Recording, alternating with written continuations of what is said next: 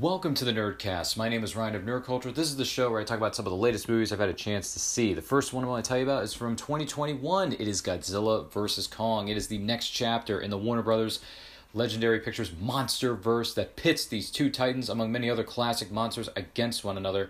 And the title pretty much says it all. Godzilla vs. Kong. Who's going to come out on top? Who's going to reign supreme as the king of all monsters, the king of all titans? This is directed by Adam Wingard. It stars Alexander Skarsgård, Rebecca Hall, Millie Bobby Brown, Kyle Chandler, among many others. Now, with Godzilla vs. Kong, Kong is being brought in to help deal with an enraged Godzilla who is cutting a path of destruction all over the world. They're trying to figure out what made Godzilla so angry to turn against the human race once again. So they bring in Kong and says he's our only form of protection. He's the only one who can take this monster down. But there is a young girl named Gia who has a unique bond with Kong. So she plays an important role in this, and they try to find out where exactly did King Kong come from? Where is his ancestral home? Where are his ancestors? What happened to him? Well, this mystery kind of dives into the deep center of the earth to find out where Kong and his fellow giant titans came from. Now look, I've been a fan of this Monsterverse ever since it started in 2014 with Gareth Edwards' Godzilla. I like that movie. I like Kong Skull Island. I also really enjoyed Godzilla King of the Monsters. I've enjoyed these 3 chapters up to this point. However, I was really excited for this movie. I mean, just uber excited. I wanted to see the fight of all fights, the main event of all main events. And unfortunately, the human story in this installment of the Monsterverse really brings this film down for me. This is not the best film in the Monsterverse franchise. To me, this is my least favorite of all 4 of them, and I'll tell you why. The human story ruins it for me. We came here to see titans beating up titans. We came here to see destruction. We came here to see blood, sweat, tears from Godzilla vs. Kong. Now, don't get me wrong. When they do eventually get to do battle, and they have a couple of battles here in this movie, there's no question about it, they're good. They're good. They're good battles. They're good fights. But I left this movie wanting, so much more. And this movie could have been so much better than what we actually got. To me, this is one of those instances where I believe that the trailer is far better than the actual final cut of the overall movie. And also, when you get Kyle Chandler in this thing, and he's only in it for like 5, 6, 7 minutes, that's disrespect to the greatest football TV coach of all time. If you don't know what I'm talking about, Kyle Chandler was Coach Taylor on Friday Night Lights. If you haven't seen that series, treat yourself. It's a darn good show and one of the best ever made.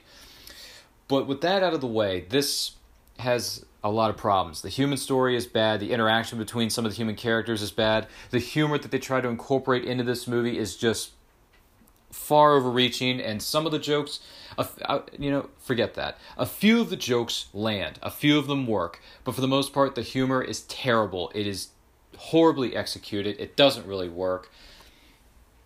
Overall, I'm going to give Godzilla vs. Kong. I walked out of the movie. I think I was going to give this a 5, but now that I think I've had a lot of time to think about this movie, Godzilla vs. Kong. I think overall I'm going to give it a 3, maybe a 4 out of 10. So probably I think I'm going to go with a 3 out of 10, just because I like the battle sequences between the two titans, a few other fights that take place within it, and also when you have Kong with a giant axe, that's pretty darn cool. I'm just going to say that right up front. So visually, the visual effects are good in this movie. I will give it that. And the score is all right too. It's not too shabby. But the human story, the human antagonists could have been so much better. The fight sequences were good. I think in some instances they could have been better. So overall, this film just didn't live up to a lot of the hype that it built up for itself. So I'm going to give Godzilla vs. Kong a 3 out of 10. It'll be at the bottom ranking of my Monsterverse movies. For me, my favorite is Godzilla King of the Monsters, and then second place is Kong Skull Island, third is Godzilla 2014, and fourth would be Godzilla vs. Kong. But those are my thoughts on that. I will leave the rest up to you. The next movie I want to tell you about is from 1989. This is directed by the late great Richard Donner. It's Lethal Weapon 2, which reteams Mel Gibson, Danny Glover, and introduces a new character played by Joe Pesci, and it also stars Joss Ackland. I hope I'm pronouncing that gentleman's name right. He played Hans in the Mighty Ducks trilogy from Disney. So in Lethal Weapon 2, Riggs and Murtaugh are going up against a group of South African diamond smugglers. Or I believe it's diamond smugglers, if not drug smugglers, or a mixture of the two. And Joe Pesci used to be an accountant who worked with somebody who worked with those particular smugglers. So he's in witness protection, and Riggs and Murtaugh are assigned to assist in protecting him so that he can testify against these smugglers if he makes it towards the end of the movie. I don't want to give away too much in the instance of spoilers. So here's the thing. I really liked the first Lethal Weapon. I really did. And for this one, I think Lethal Weapon 2 is really good in terms of how it connects the stories from one as well as 2, centering around Riggs' storyline, his emotional story arc there. It's really, really well put together. But the introduction of Joe Pesci, it's fine, and he's funny in the beginning of the movie, but when you insert him in too many scenes, too many jokes, it drags the film down a bit. Not a lot in this installment of the franchise, but it does drag it down a bit. Overall, I'm going to give Lethal Weapon 2 a 7 out of 10. I still really enjoyed it. I think the antagonists in this movie were great. I think the storyline that connects Lethal Weapon to Lethal Weapon 2 is really thrown in there for good measure. Riggs and Murtaugh are, once again, chemistry is great. It works between these two actors. Really, really well done. Some good, funny moments with them. Also, some really good, serious, dramatic moments with them as well. There's a good amount of character development between Riggs and Murtaugh. And also, the introduction of Joe Pesci it's kind of cool. It's kind of funny. Some of his jokes work. Some of them don't.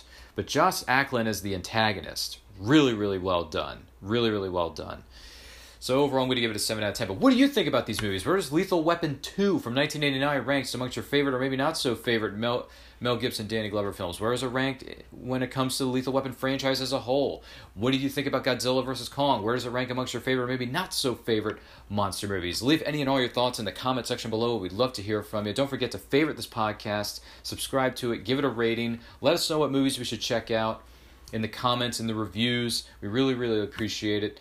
That is going to do it for this episode of the Nerdcast. Once again, my name is Ryan of Nerdculture. You can follow us on all forms of social media simply at It's Nerdculture. New videos are being posted on our YouTube channel each and every week where we talk about movies, TV series, anime, video games, anything your nerdy heart desires. We try to cater it specifically to you. In the meantime, stay healthy, stay strong, stay safe, and watch movies.